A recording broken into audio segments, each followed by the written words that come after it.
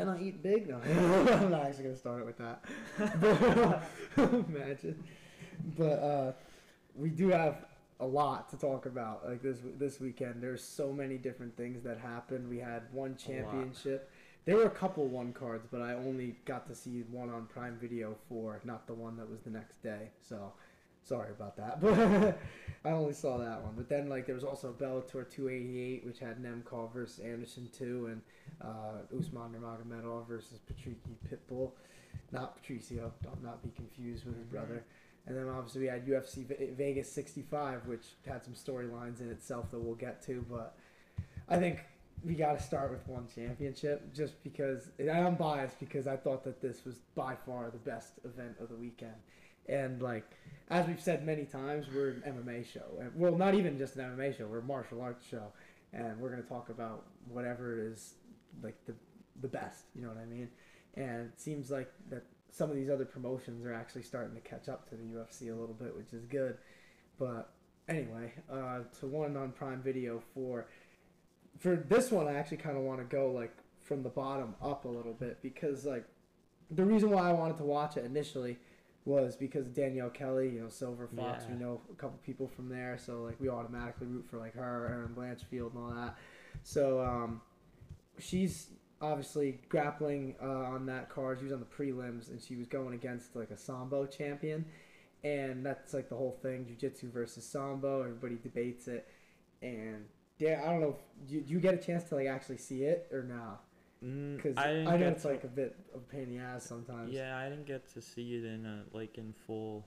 You know what I mean? I feel it. Yeah, so I can't really, like, break much down from, like, a technical standpoint, but, you know, I still, like, it's still definitely worth, like, talking about, like, you know, in terms of, like, you know, where one as a promotion can, like, just build on, like, how, like, amazing of a card that this was. I would like to give them some credit, because they fixed something that I've talked about on this podcast so many times, is the fact that they bury their card in between all these reels and highlights, and they finally have taken advantage of the pinned post feature on Instagram. They put them on the top now. Now they're there, because I don't have to fucking scroll through 30 different posts to find who's fighting and when. So that was cool. I went on there to see when it started. I saw it right at the top. I'm like, you know what? Let's watch some one tonight. Let's do it. Yeah, it's the little things. Yeah, exactly. It's so easy. I saw a meme, actually, because we'll get into Bellator, but it was funny because we've talked about this too, how Bellator kind of sometimes their cards, like, sneak up on us, because, like, you only hear about it, like, a few days before. And I saw there's a meme that said, Scott Coker explains how Bellator 288 was successful despite keeping it a secret until a week before. It's like, that's so good, because that's the exact truth of how it is. And, like, that's how I felt too, because, like, I was ready for, like, we talked about it, like, a tiny bit at the end of the last show, but, like, before that, like, I hadn't seen anything about it. So, and then I'm trying to keep up with it more, though, because Bellator 289 is pretty good, too. That's with, like, Ruffian Stotts. I definitely said that wrong, by the way. And Danny Sabatello for I think it's the Bantamweight title or interim title, one of the two. I don't even know. Bellator is a bit confusing sometimes because of how they promote. But back to one. I originally, like I said, I was watching it for Danielle Kelly, and dude, she, like, just put on a clinic against this girl. Like, any debate, at least in that matchup between Sambo and Jiu-Jitsu, was shut up real quick. They said during the fight, probably, like, right about when it started, I shouldn't say fight, it was, well, it's technically a fight, but it's a grappling match for people, like, who don't know about one championship. They have MMA, kickboxing, Muay Thai, and then just straight grappling matches, and that's what this is. And Danielle just, like, immediately was able to, like, really control. Let me look up the girl's name who she fought, but she was able to easily control her opponent. I don't know if I'm ever going to be able to say that name. Where's she from? Russia, but Sambo, dude, you shouldn't. Come on. No, yeah, you're versus, right. I want to say Maria or Mariah Molchanova. That's what I'm going to go with. I'm just going to say Molchanova. So she was, like, easily able to, like, really control her in the guard, but then the way she, like, used her legs to, like, scrim, it wasn't even a scrim, it was weird. Like, she was in her guard, And then Danielle Kelly, I guess like her legs were just long enough that she was able to just kind of take the back. Like, I'm not well enough versed in jiu-jitsu to like really break it down like that. We definitely know a couple people who could. Maybe we'll do that at some point to have one of them on. But it was just crazy how easily like she took the back from that position. And then right when she had her there, and like she flattened her out almost immediately, and I was like, "Oh, this is over." Like, there's no way. She was going for so many submissions right away, and it seemed like Molchanova's strategy was more to try and control her and have like a dominant type game, and like maybe top control, and then eventually maybe get like an arm triangle or something like that, maybe an arm bar. But Danielle just looked outstanding, and it's cool how she's like a rising star in one now, because like I remember when she was like on these cards in UFC Fight Pass, just pretty much like on the, I wouldn't call it like the regional scene, but one championship on, now it's on Prime Video. That's obviously a huge platform for her, and that's awesome too, because like she's good for the sport. She's awesome, and I think she's good for jiu-jitsu too, which is why I was glad that she got a nice win. Always want to rep the Silver Fox people, But there were like 3 other fights that I wanted to mention on this one. There was one, Cosmo Alexandre. He fought. Do you remember when he fought Sage Northcutt? And it was the one where Sage Northcutt broke like every bone in his face. Do you remember that? That was like a couple years ago at this point, I think. Might even be longer. I heard about that Sage, Northcutt injury, but I didn't know who he was fighting. Yeah, so that's Cosmo Alexandre was the guy that he fought in that MMA bout, but this was a Muay Thai fight, and it was the final fight of Cosmo's career. But man, like we talk about the UFC, how guys usually go out just knocked out usually. He ended his fight with a nasty knockout of his own, and he was on the winning side, obviously. Dude, it was an elbow like right up the middle, and it hit him like clean, like on the, because they were in the clinch kind of, and he pushed him off, and he just immediately like just went like an upward elbow, and the guy dropped, and he was done. I was like, oh my god, I was like, that was insane. And like this is how the whole card was. Like the only reason why I'm not getting into some of these other fights is because I don't want to like sound like I know more about some of these people than I do, because a lot of them was like really one of my first times watching some of them, because one championship sometimes it's on in like the morning, and I barely have time to watch those, but this one I had to catch. And besides that though, like the 2 main fights, Rod Tang, I'm not even gonna butcher his last name, because, and honestly Rod Tang, and at least in the martial arts world, he's enough of a badass that if you're a real fan, you know him by his first name, and you could find him by his first name anyway on Google.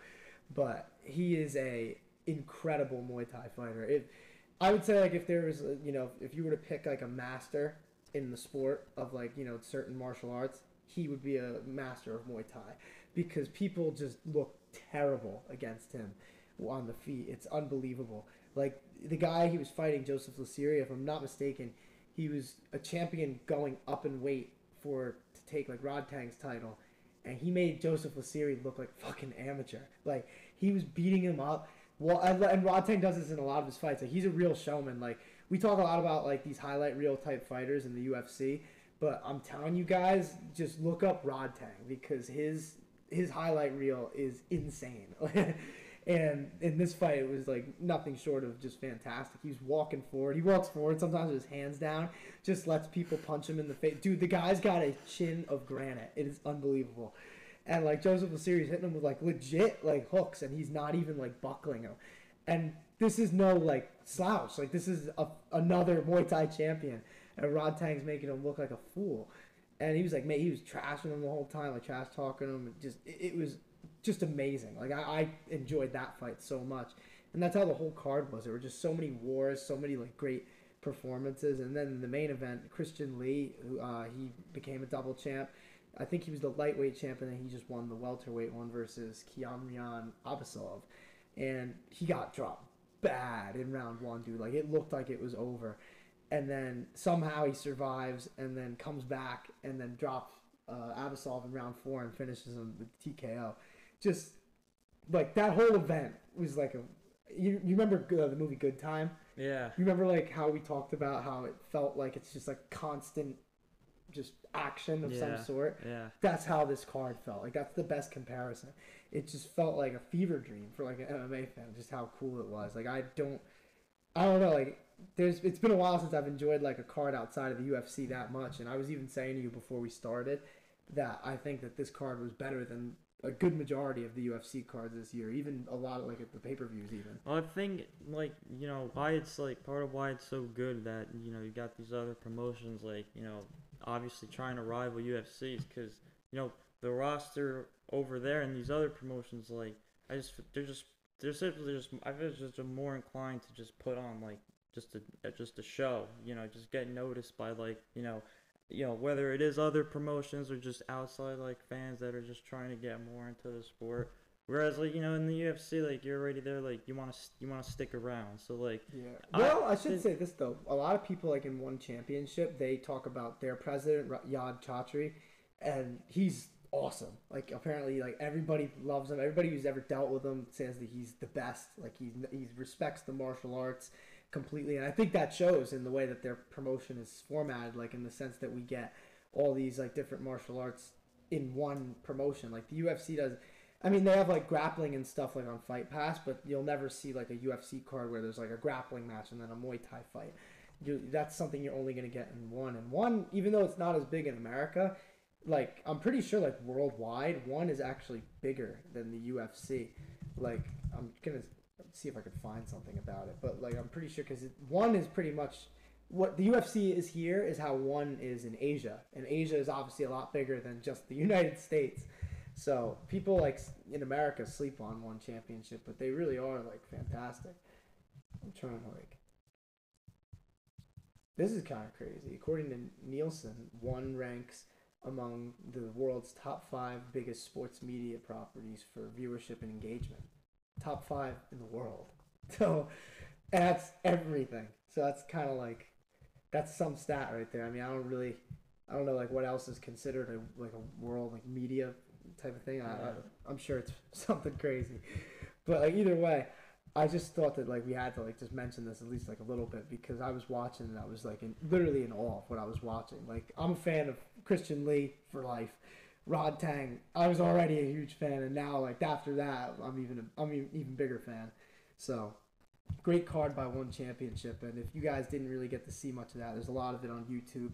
They do a good job at posting clips on social media too, so definitely check them out. But I guess we could move on to Bellator because they had a great card too. But I mainly want to talk about just the main event and the co-main event because they were like the most important, and those are the ones that we were kind of looking forward to the most anyway.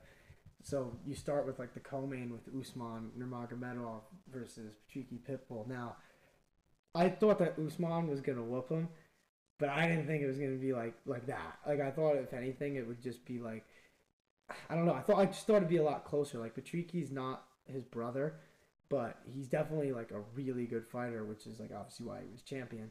But Usman, man, he's 16-0 now, and he just beat the shit out of him like the whole fight. Like, did you catch any of Bellator either or not? Because I know the Friday cards are harder to like get to. I was able to see a little more of Bellator. That's good. Than one. Did you see the Usman? I think I saw more Bellator than UFC this week, honestly. That's good. Yeah. That's good though. I mean, dude, we'll talk about the UFC card. Obviously, it was all right, but in Bellator though, like it's crazy because Usman Nurmagomedov, like I said, I thought he was gonna win, but just the way that he did it, pillar to post, just beat down, and now he's the champ. And like, it's funny too. Like I always love seeing the memes that like he's the ultimate fighter because he has Usman as his first name and then Nurmagomedov as his last name. He's just got two of the baddest motherfuckers into one. But obviously he trains with KHABIB and all those guys, and that team has just been doing insane. Yeah. Honestly, I saw like something on. I'm gonna see if I can find this on ESPN. It was funny. They actually butchered the stat because they counted said Nurmagomedov, who is not related to them in any way, and they put like an inflated record, but then they took him off and did better research because he's not on the team. So Team KHABIB, the fight record according to ESPN MMA, is 142-11-3. Now KHABIB 29-0, Islam Makhachev 23-1, Islam Mamedov 22-2-1. Where's Usman on here? Usman Nurmagomedov is 16-0, and then Umar Nurmagomedov, who's a bantamweight who we've talked about a few times, he's 15-0. So like, These dudes are coming, man. Like it's pretty scary, like how they're just every sport right now. Like they have the lightweight champion in Bellator and the UFC. Isn't that crazy? Like that's got them everywhere. It's wild, and like they're coming in all the other promotions too. I'm pretty sure there's a couple in one. There's obviously Eagle FC, the one that Khabib runs himself. It's just these dudes are scary. Let's just leave it at that. But I'm definitely excited to see Usman Nurmagomedov's next fight and whoever it might be against. You think we'll see a heavyweight of one of these guys? I don't want to. That's gonna be that's a scary thing to think about. Honestly, I don't know because like all these guys are like. Especially like a heavyweight that can move as like almost as agile as everyone else, and then honestly not even that. Just like I imagine, like I'm thinking of Islam here right now. Like imagine a heavyweight with Islam's level of like trip takedowns and stuff up against the cage and like chain wrestling. Yeah, like that'd be scary. That's a problem. Then that's not something it is something I'm trying to see, but I'm saying I'm not trying to see that myself. Like I would want no smoke. Not that I want smoke with any of these guys either, but definitely not a heavyweight version because. I mean, you saw Conor against Khabib, dude. Like, there's some pictures in that fight where Conor looks like he's actually being tortured. So, I guess with that, we'll get to another Russian assassin in Vadim Nemkov, and he just another pretty like outstanding performance. He beat up Corey Anderson pretty bad, and it was like Corey got like a couple rounds. I mean, there was 49-46s on two of the scorecards and then one 48-47. So, I don't know. I guess you said you watched more of Bellator, so I'm assuming you got to watch this fight. Oh, yeah. What are your thoughts here, I guess? I'm more just like, now it's like, all right, you got Yoel Romero's next opponent set. That's true. That's part of what I was so, like, intrigued about. It's like, it's been, because Yoel Romero's last fight really wasn't that long ago now, was it? Let me look it up, but no, I think it was fairly recently.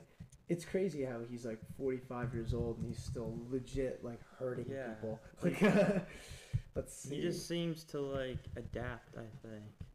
His style's just because he's not like the type of guy who's gonna like blow his gas tank really anymore. Like you see it, he sits and he waits. And then he strikes, or sometimes he even uses his wrestling nowadays, which is good. And his last fight, to answer your question, was in September versus Melvin Manhoef. That was remember he knocked him out cold with those elbows. Oh, and then the fight before that was when he broke that guy's jaw in the final second of the round. Dude, like when I go through Yoel Romero's like Tapology and I see like his wins and like the knockouts that he had, I just think about just how brutal every single one of them are.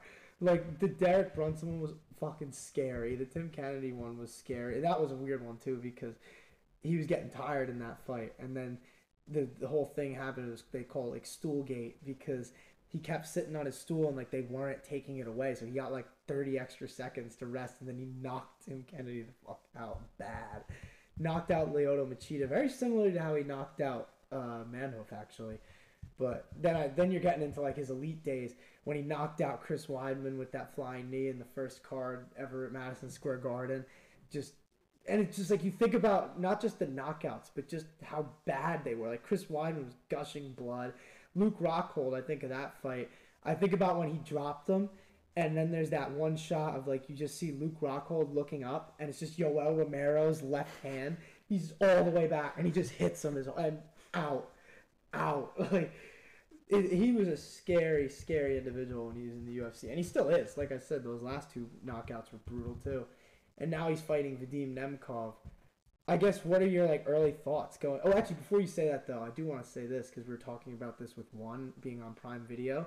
Bellator is actually moving from Showtime back to CBS, which is like amazing for them because now they'll be on TV. Yeah. And this is going to be one of the first cards, if not the first card. On CBS, Bellator 290, Nemkov versus Romero in February. So with that, now I'll ask you, what's like your early thought process on that fight? I think it's definitely a combination of styles. That's for one.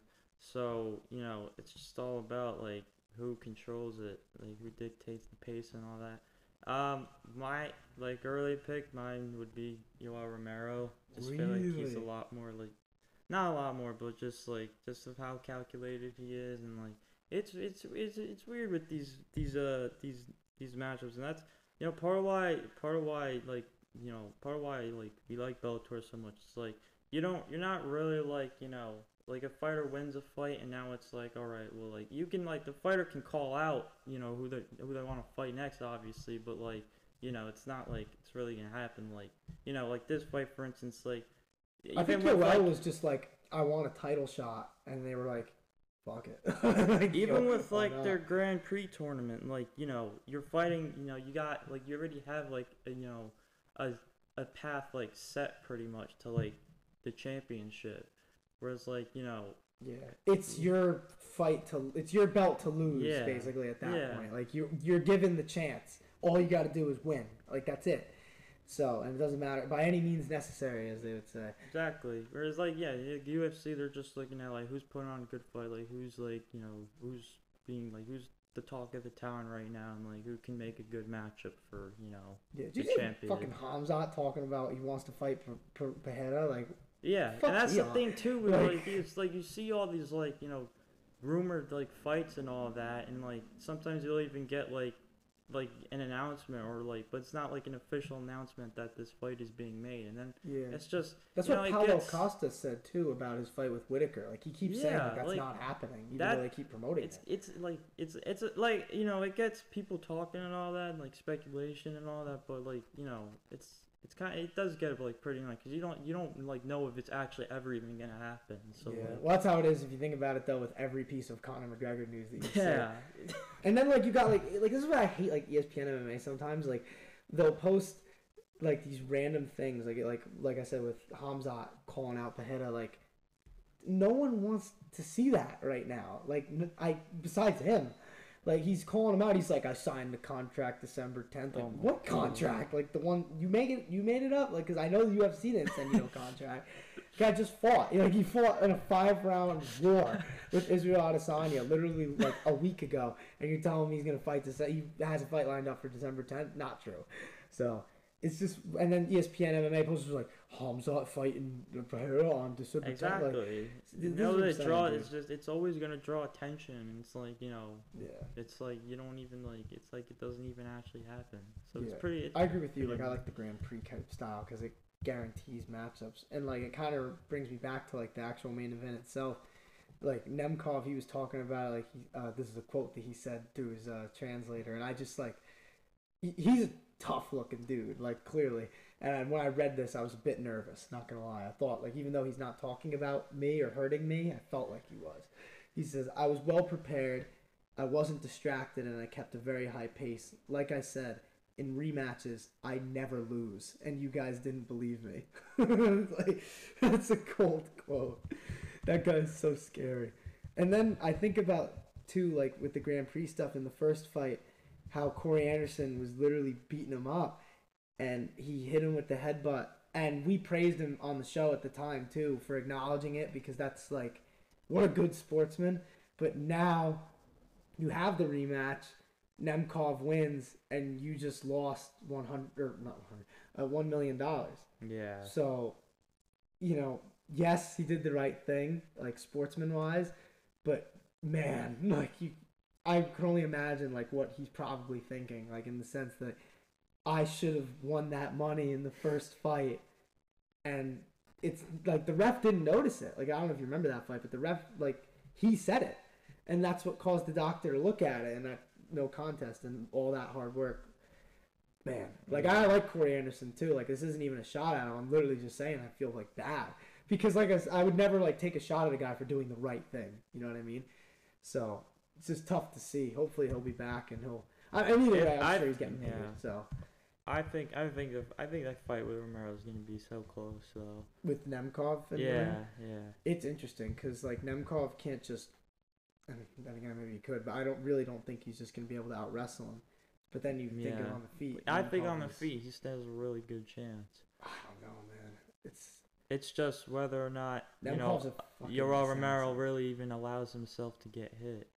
That too, I agree with that. Like but Nemkov though, he's not like Adesanya. He's not gonna just stand there. Like he's gonna come at him at a certain point, and he's ferocious with it. Like people don't understand because like nobody wants to give anybody credit when they're in another promotion. But I've been saying this. Like Vadim Nemkov, I truly believe he could be UFC champion right now. Like he could beat Yuri, he could beat those top guys. Like he is that good. People need to understand that he is not just some bum in Bellator, and this guy is very for real. So I don't know. That's a good fight. I can't wait to see it. And like I said, it'll be in like February next year. But so that'll be fun to talk about when the time comes. But now we finally have arrived. Well, actually, I guess if you want to talk about this first a little bit because this is like a quick thing. Alistair Overeem, we were talking about last month when he fought Badir Hari in kickboxing. Said he looked a little buff, at 45 or whatever, or 42, I think, actually. You look that up, I actually want to be sure. But Alistair Overeem, we were saying that he might be dabbling with the Mexican supplements. He's 42, by the way, but he tested positive for his A sample, and apparently, I'm pretty sure if I'm reading it right, it was taken after the fight, and he had a banned substance in his system. His team claims that it wasn't anything performance enhancing, but whose team is going to say, yeah, he was on steroids. But I don't know. I mean, not much has come out yet about it because it's still like, so basically the way drug testing works, there's two samples. There's an A sample and a B sample. The A sample was the one that got flagged, and then the B sample is currently being tested, and he's not going to be punished in any way, basically, until that sample comes back positive. And, obviously Overeem has had problems with this in the past, in the UFC.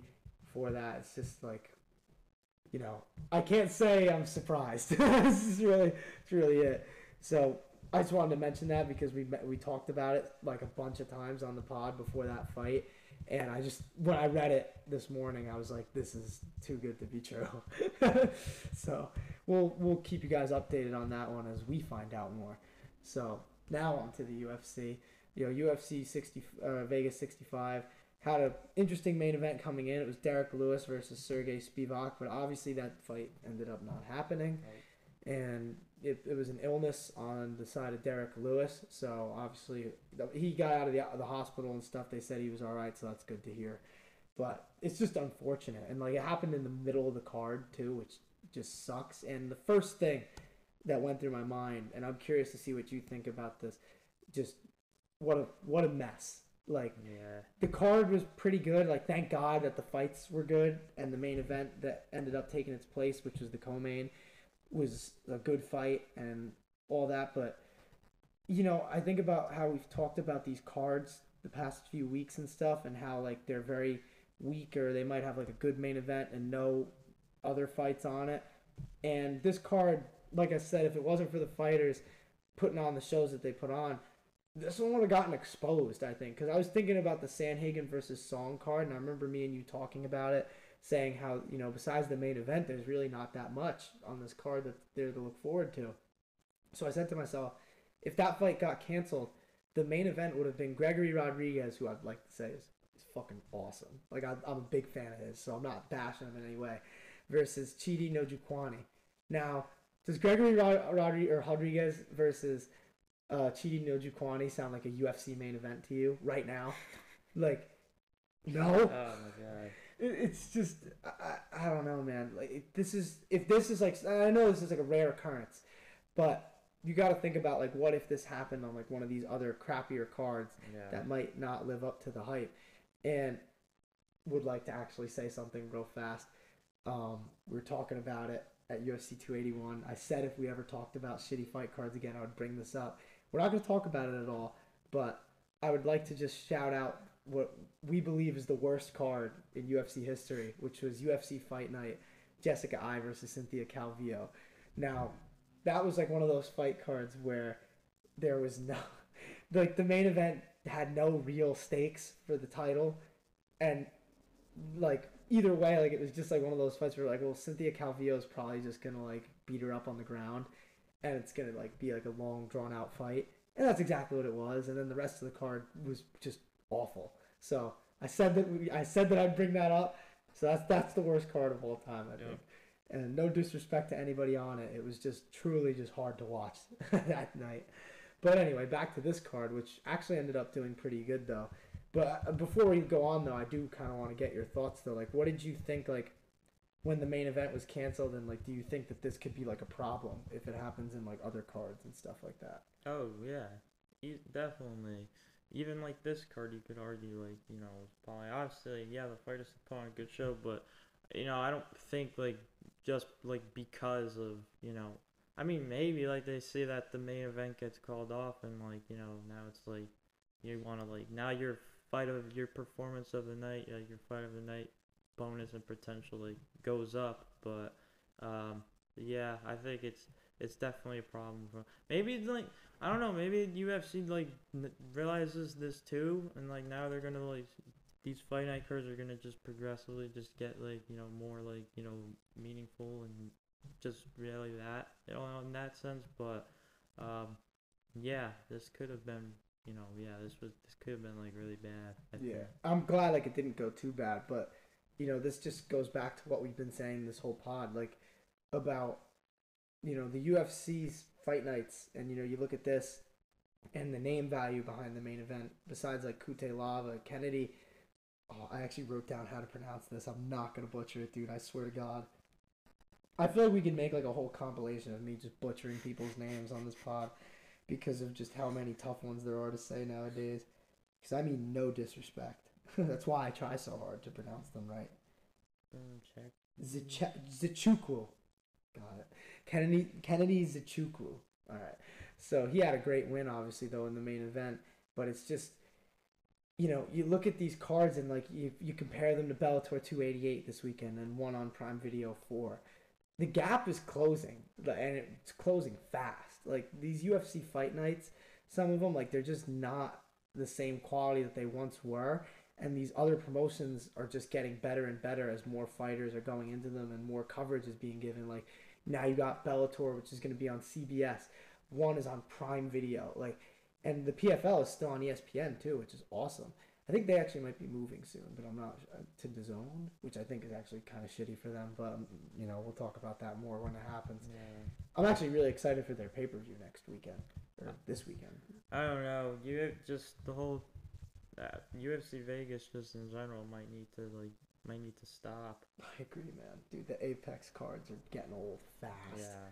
It's just there's some energy, but it's just not the same. And like you were saying, like I remember, I forget which pod exactly, but you definitely said this, how they really just give effort to those few big fight nights that are in like other arenas and stuff like that. But it's just so unfortunate because it's like, why do you want like this? Well, I know why they want it. It's because money, but there's just oversaturation, and it's leading to like less and less fun cards, and you're gonna at like first lose fans like more way.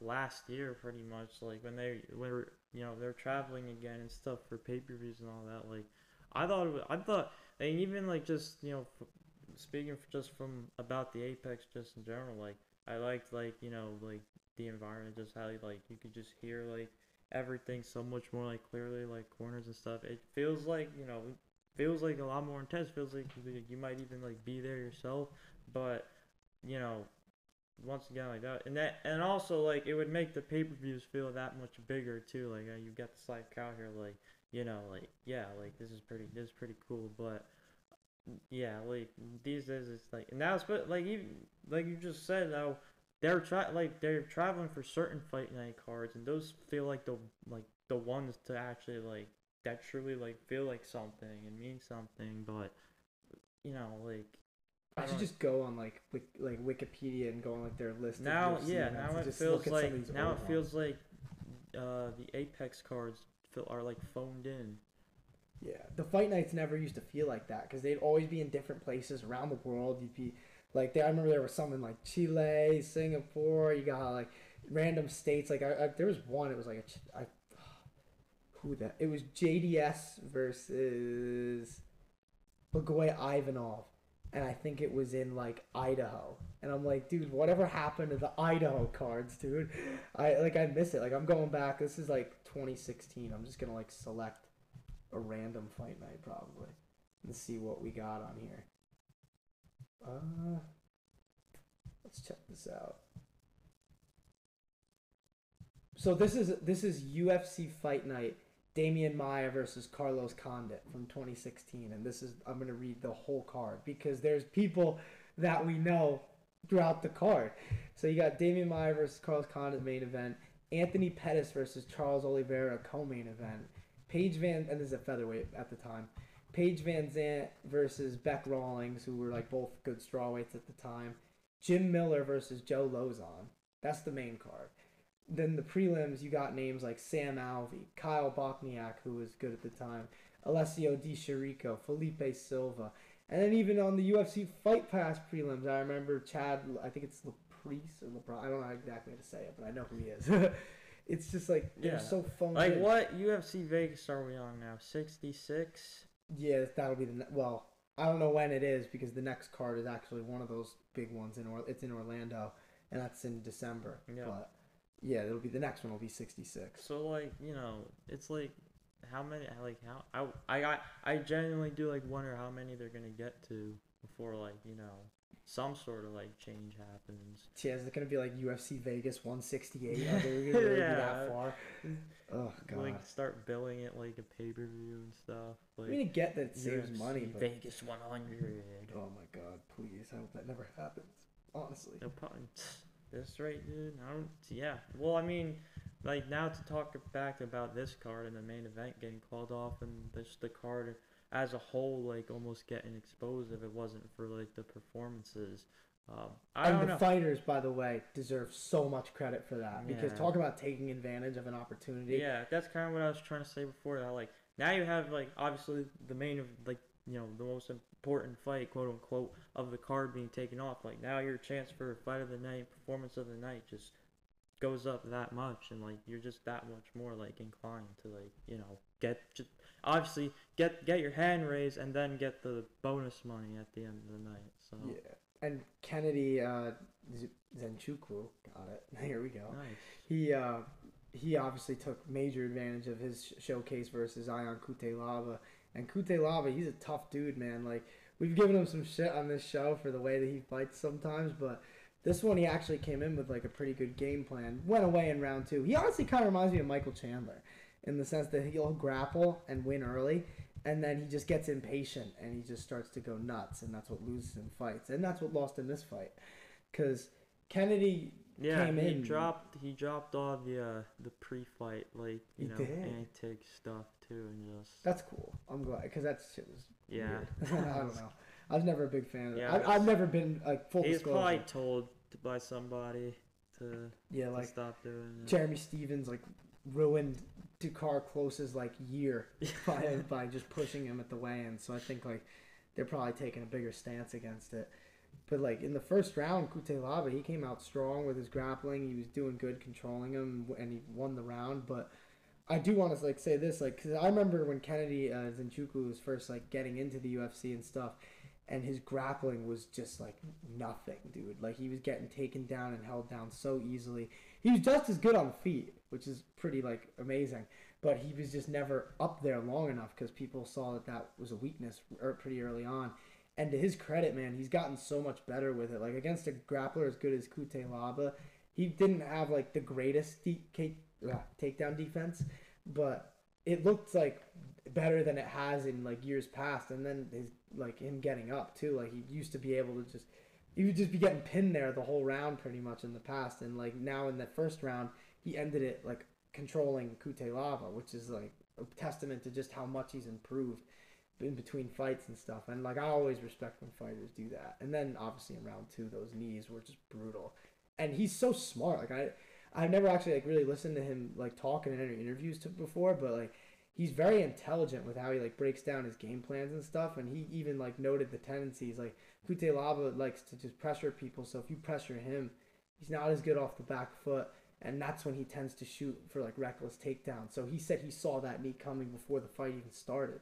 And like that's amazing. Like, and that's just a testament to him, his coaches, like Saif Sayoud and all those guys over at that camp. It's just incredible. Like I said, way to take advantage of like just a bad occurrence in the main event, because now the UFC's pushing him because you gotta. He wins in the main event, even if it's not technically the main event. Yeah. He's still like the guy who you want to like say that he's gonna be someone, but he has the potential, man. He's really good on the feet. It's just the grappling. As long as he keeps getting better there, we'll see. I mean, we'll see what happens.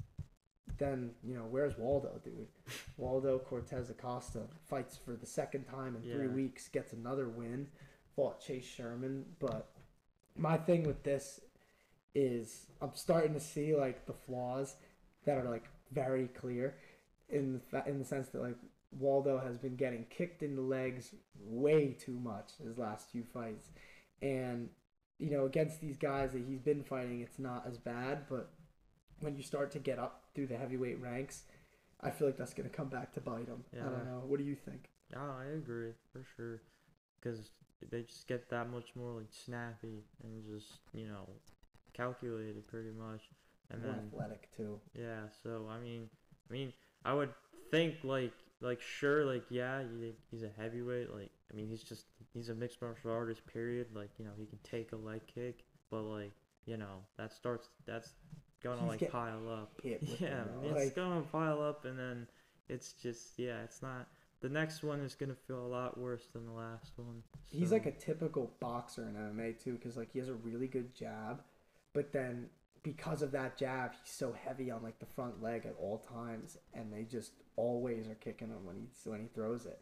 And he's gonna have to figure out a way to like have a counter or something in place just so he's not getting leg kicked as much, or even if he's just checking him. Like, I know it's easier said than done, but like you can't keep going along these lines like that, because he's 9-0 now, so he still hasn't lost, but how long is it going to take for him to find someone who's going to piece his leg up and start to make it immobile, and then he's not as strong off the front leg, and that's a problem. Like, you lose explosiveness, and then either way, the more it gets kicked, the worse it's going to feel. It's just, I don't know. It was a good win. Like, don't get me wrong. Like, he pieced Chase Sherman up, but the leg kicks, man, like that's what just always has been standing out to me lately in his past few fights, and I think that he's going to need to fix that. Like, that's something that needs to be solved. But moving on, I guess, because I think we could probably... Well, I mean, if he can put guys away in, like, the first round, then... That's the thing, though. He hasn't been, really. Like, I think...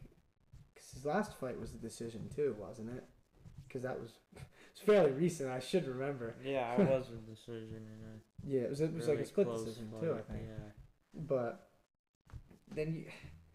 I don't know, man. It's just, in that weight class, you don't want to be getting kicked like that, because these dudes are like, they got tree trunks for legs, man. It's like getting hit with a bat. So I wouldn't want to get kicked. I wouldn't want to get kicked with a leg kick from like a guy like really like a lightweight. Yeah. So let alone a heavyweight. So he's definitely got to solve it. But then like you got another fight that was just insane by like on one side of the fact that it was Muslim Salikov. He TKO'd Andre Fiallo. I think it's Fiallo. And a lot of things like stuck out to me in this fight, just like the fact of how good Muslim Salikov like really is, because this was like billed as a fight between two like rising stars in the sport, and it did not look like that. It looked pretty one-sided to me. And just the way that the finish happened with like that spinning heel kick to the body and then just the punches, just brutal, man. Absolutely brutal. But Fiallo, I think, to his credit, he showed how tough he was, because he could have just wilted in round one by how that fight was going. And I was just really impressed by it. And what do you think of, like, more, where does Fiallo go from here? Because, he had, like, a really good run, and it seems like lately he's been struggling. But, like, it's not like he's facing, like, guys who aren't really good. You know what I mean? They might just keep putting him up against, these guys that, these newcomers that, have a lot of potential, and just make a good matchup. Cause Fiallo right now, I think, like, as far as just getting back into, like, the rankings, it's gonna it's gonna be pretty tough. Yeah, I would because have to he's say. off another loss too to Jake Matthews. I remember that fight. I was on UFC 275.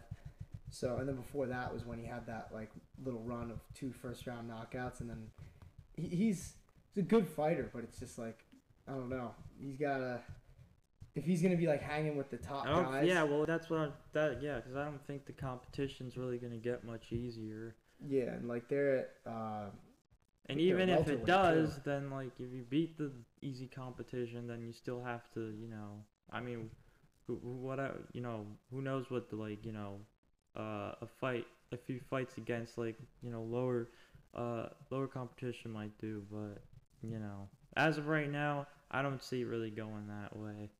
Yeah, I mean we'll see where I guess where he gets booked next, but most Especially of after good, I man. mean, if they both put on like a if this fight was just like just a straight like war, I guess if you want to say. Which is what I Like, think they thought it was gonna be yeah. coming in when it wasn't. So now it's more like, okay, Salikov, they might fast track him, and then Fialho probably just keep finding just good matchups for him, and then hoping, see if he pulls one out.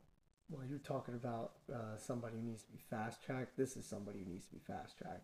Jack Della Maddalena. Oh, Dude. yeah. I mean, we've talked about him Yeah, in the past. Dude, his boxing is insane. And like Danny Roberts is a good striker. He's slick. He's hard to hit. And Jack Della Maddalena just fucking put it on him right off the bat. Knocked him out in the first round. He's very legit. Like the fact that his name isn't brought up more is like criminal. And I don't honestly, know how. I mean, because I feel like like the general, like not even like general MMA fan, but like you like true UFC fans that are watching every week, like they know this guy's name, and they know like he's like I think he should be regarded as one of the more like exciting anticipated prospects that the UFC has. yeah, And he's like finishing guys too. He's not just beating them; he's knocking their asses out. This is his first 3 fights in the UFC. First round knockout, first round knockout, first round knockout. yeah, Like, and they're against like good guys too. Like Ramazan Emeev was 20-5, and then Danny Roberts is a good fighter, like I just said for the reasons that I mentioned. But I need to see him in a ranked fight next. Like I want him against somebody in the top 10, top 15, whatever. But I did pick out a name, so I'm curious to see what you think of it. Because I looked at the rankings earlier today. What do you think of him versus number 9 Vicente Luque? That's sounds like fun, doesn't it? I think like I just can't. I could just imagine the carnage in that fight. yeah. I mean, it could go that way, or Luke could even try to like overwhelm him with grappling and like maybe clinch situations or whatnot. Yeah, I don't. See, that'd be good for him though. Like it'd be a good test if he did that. On the feet, I honestly think that he could do well against Luque. Like his striking is Yeah, that I good. think Luke would definitely hold up there too, and Yeah, I think it'd be a war, it would. honestly. Yeah, it would. Jack Della Maddalena being an underdog, like a significant underdog is like I think something to definitely expect to say the least. But Who knows? Because Luque is coming off the loss to Bilal, and I think before that, did he get? I feel like he's coming off a couple losses, or am I like might be tripping by that? But I'm pretty sure. I still like Luke. I think he's still one of well, the losing better to Bilal welterweights. is no like Yeah. nothing to be mad at. Then he got knocked out by Jeff Neal. That fight was just so under the radar. What fight night was that even on? Oh, that was the same night that's why I barely remember it. It was the same night that we filmed the Shane doc. Oh yeah. Yeah, so it was that card. But yeah, man. I mean, it's just I think that Della Maddalena's power is just that good, and that's why like the fight scares me a little bit for Luque because he's a tough guy, but he's coming off of like a couple losses now, and Della Maddalena is coming with all that steam behind him. Yeah, very. Especially if good it point. happens in Perth, because that's where they're saying like his next fight is probably going to be. It'll be on that Australia card, which I think is going to be awesome. Like that's an awesome showcase for him, which is why I want them to get him a cool matchup like Vicente Luque or somebody ranked, just because he's earned it. Like this dude this dude's gonna be knocking these guys out below the top 15 all day. Yeah. So let's just cut the crap here. You know what I mean?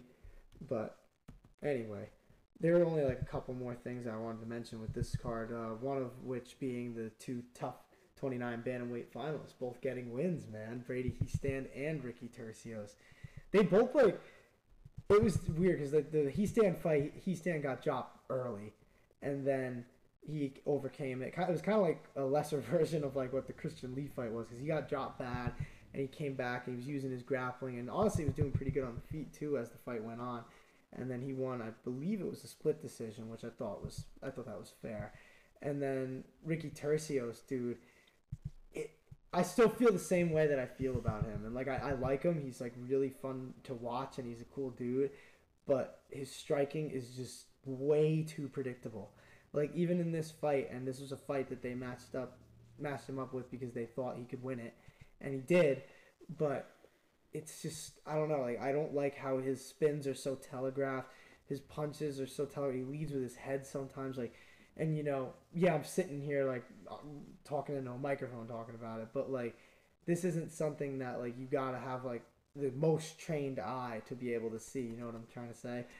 And he does good work. Like his grappling is really good, and when he does land with his striking, it has like power and it's very creative, so you never know where it's really coming from. But in the sense that like you can tell what he's doing because of his movements, not because of like the shot selection. You know what I'm trying to say? Yeah. Like because his creativity is unbelievable, but when you see like the movement coming so slow and so like just, I guess awkward would be the word for it. I don't know. It's just, it doesn't bode well for his future because he looked good in this fight, but he didn't look as good as I would have imagined that he was going to look. So I think that's something to look out for. But this was the next thing I wanted to talk about, and this is what we'll end with. It was something that you actually mentioned to me, and I'm glad that you did because I think it's a pretty interesting story. And I don't know, like there's just a lot of like talks about it right now. Basically, this started when we were obviously on vacation, so we didn't really talk about it that much. But Derek Minner had fought on the fight night with Rodriguez and Lemos, and basically it was being investigated because his fight had a lot of suspicious betting activity on it. The way that it was is, I'm pretty sure Minner was like probably around like a plus 120 underdog around there. But then right before the fight, there was apparently like just this pouring in of bets on his opponent.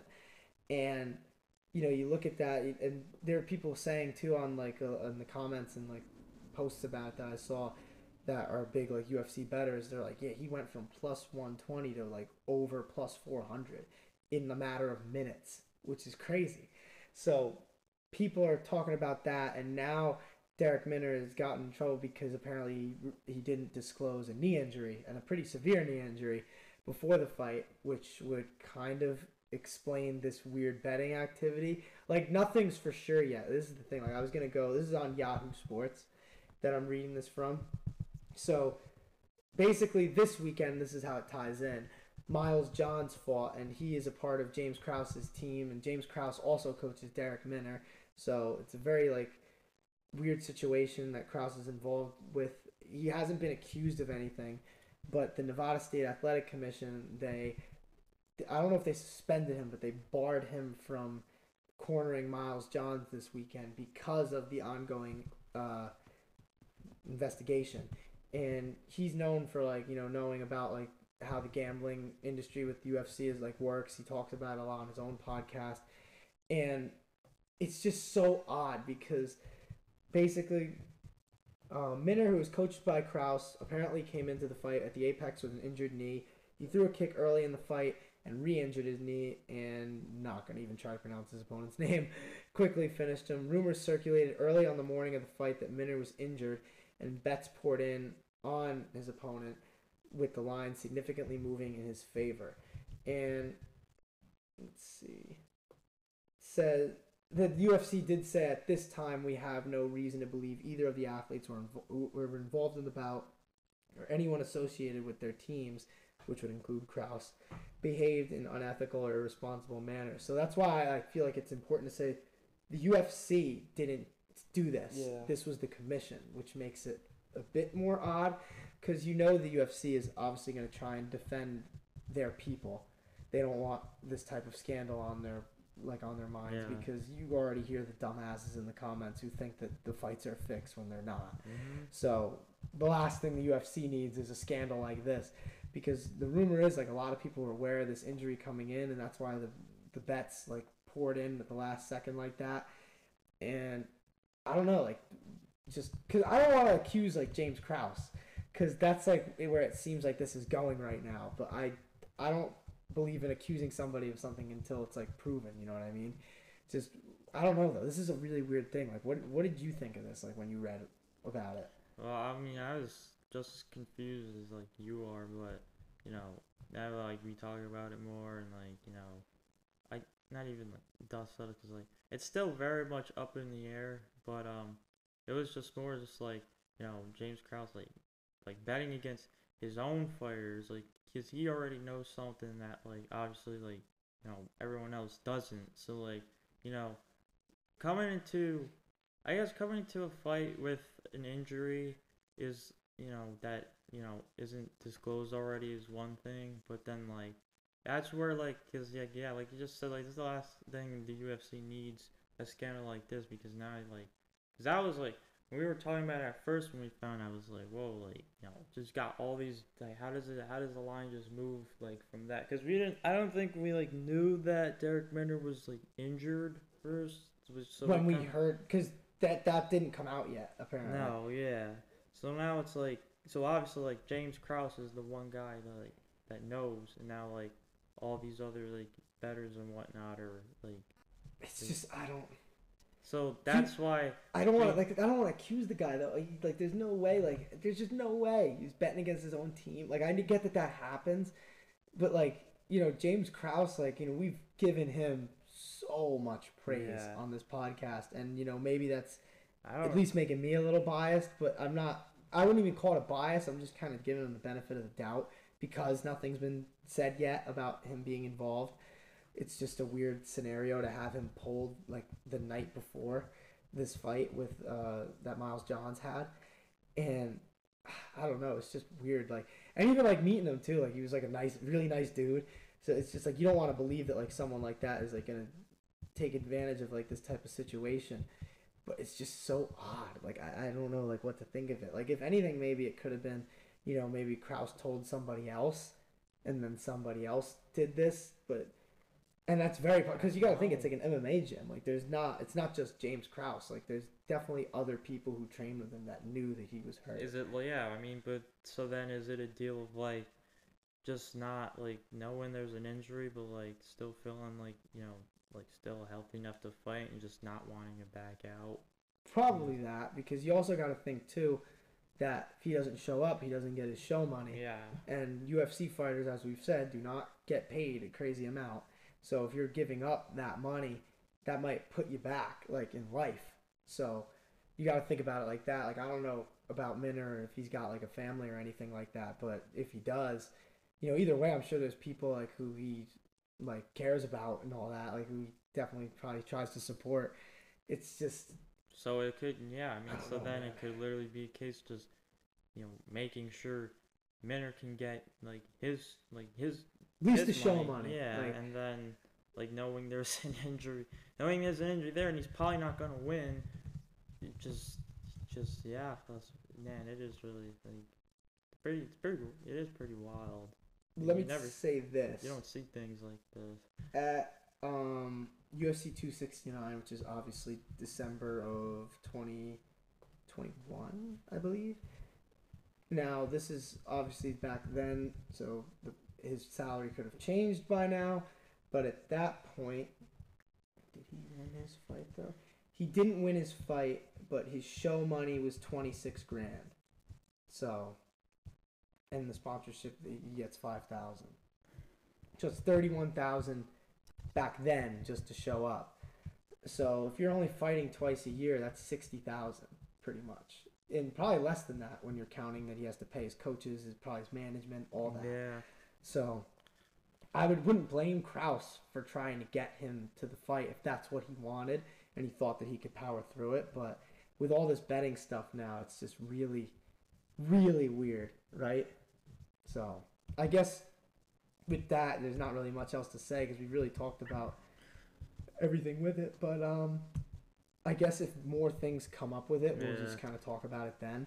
Definitely. So I just thought it was bizarre, and I'm glad you brought it up because it was definitely worth talking about. But that looks like it's about it, honestly, because there wasn't really much else that happened this weekend. I thought, we definitely had a nice one today because we had all the promotions, and they all pretty much lived up to their hype. There's a lot to talk about. Before we go, I just want to talk about one last thing that's coming up that we're going to talk about after it happens. It's the PFL pay-per-view that they're having. It is... When is it? This week. It's Friday, November 25th, the Hulu Theater at Madison Square Garden. Dude, we should try and go to that. If it's not sold out, that'd be kind of crazy, wouldn't it? But it's at 8 p.m. And this is Bellator. The PFL is I'm pretty sure it's might be their first pay-per-view on ESPN.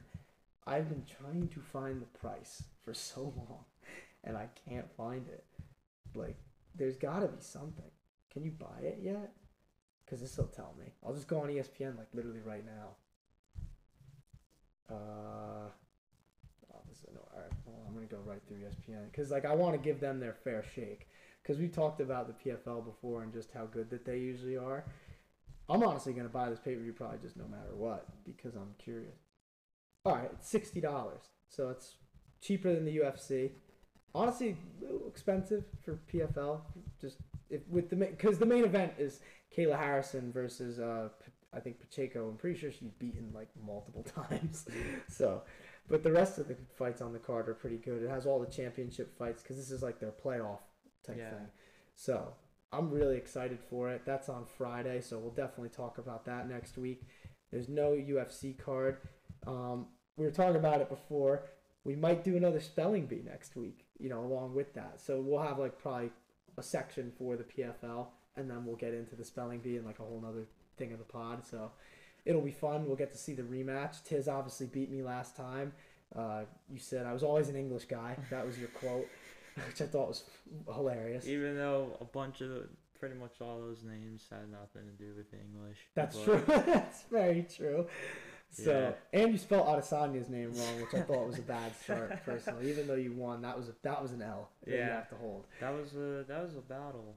Yeah, man, and it will be in the rematch. I promise. I will hopefully do better with my Russian spelling, but I will. We'll see what happens. I guess if you guys want to leave a comment, who do you guys think is going to win the rematch, me versus Tiz? So with that, we'll see you guys next week with the spelling bee and some PFL.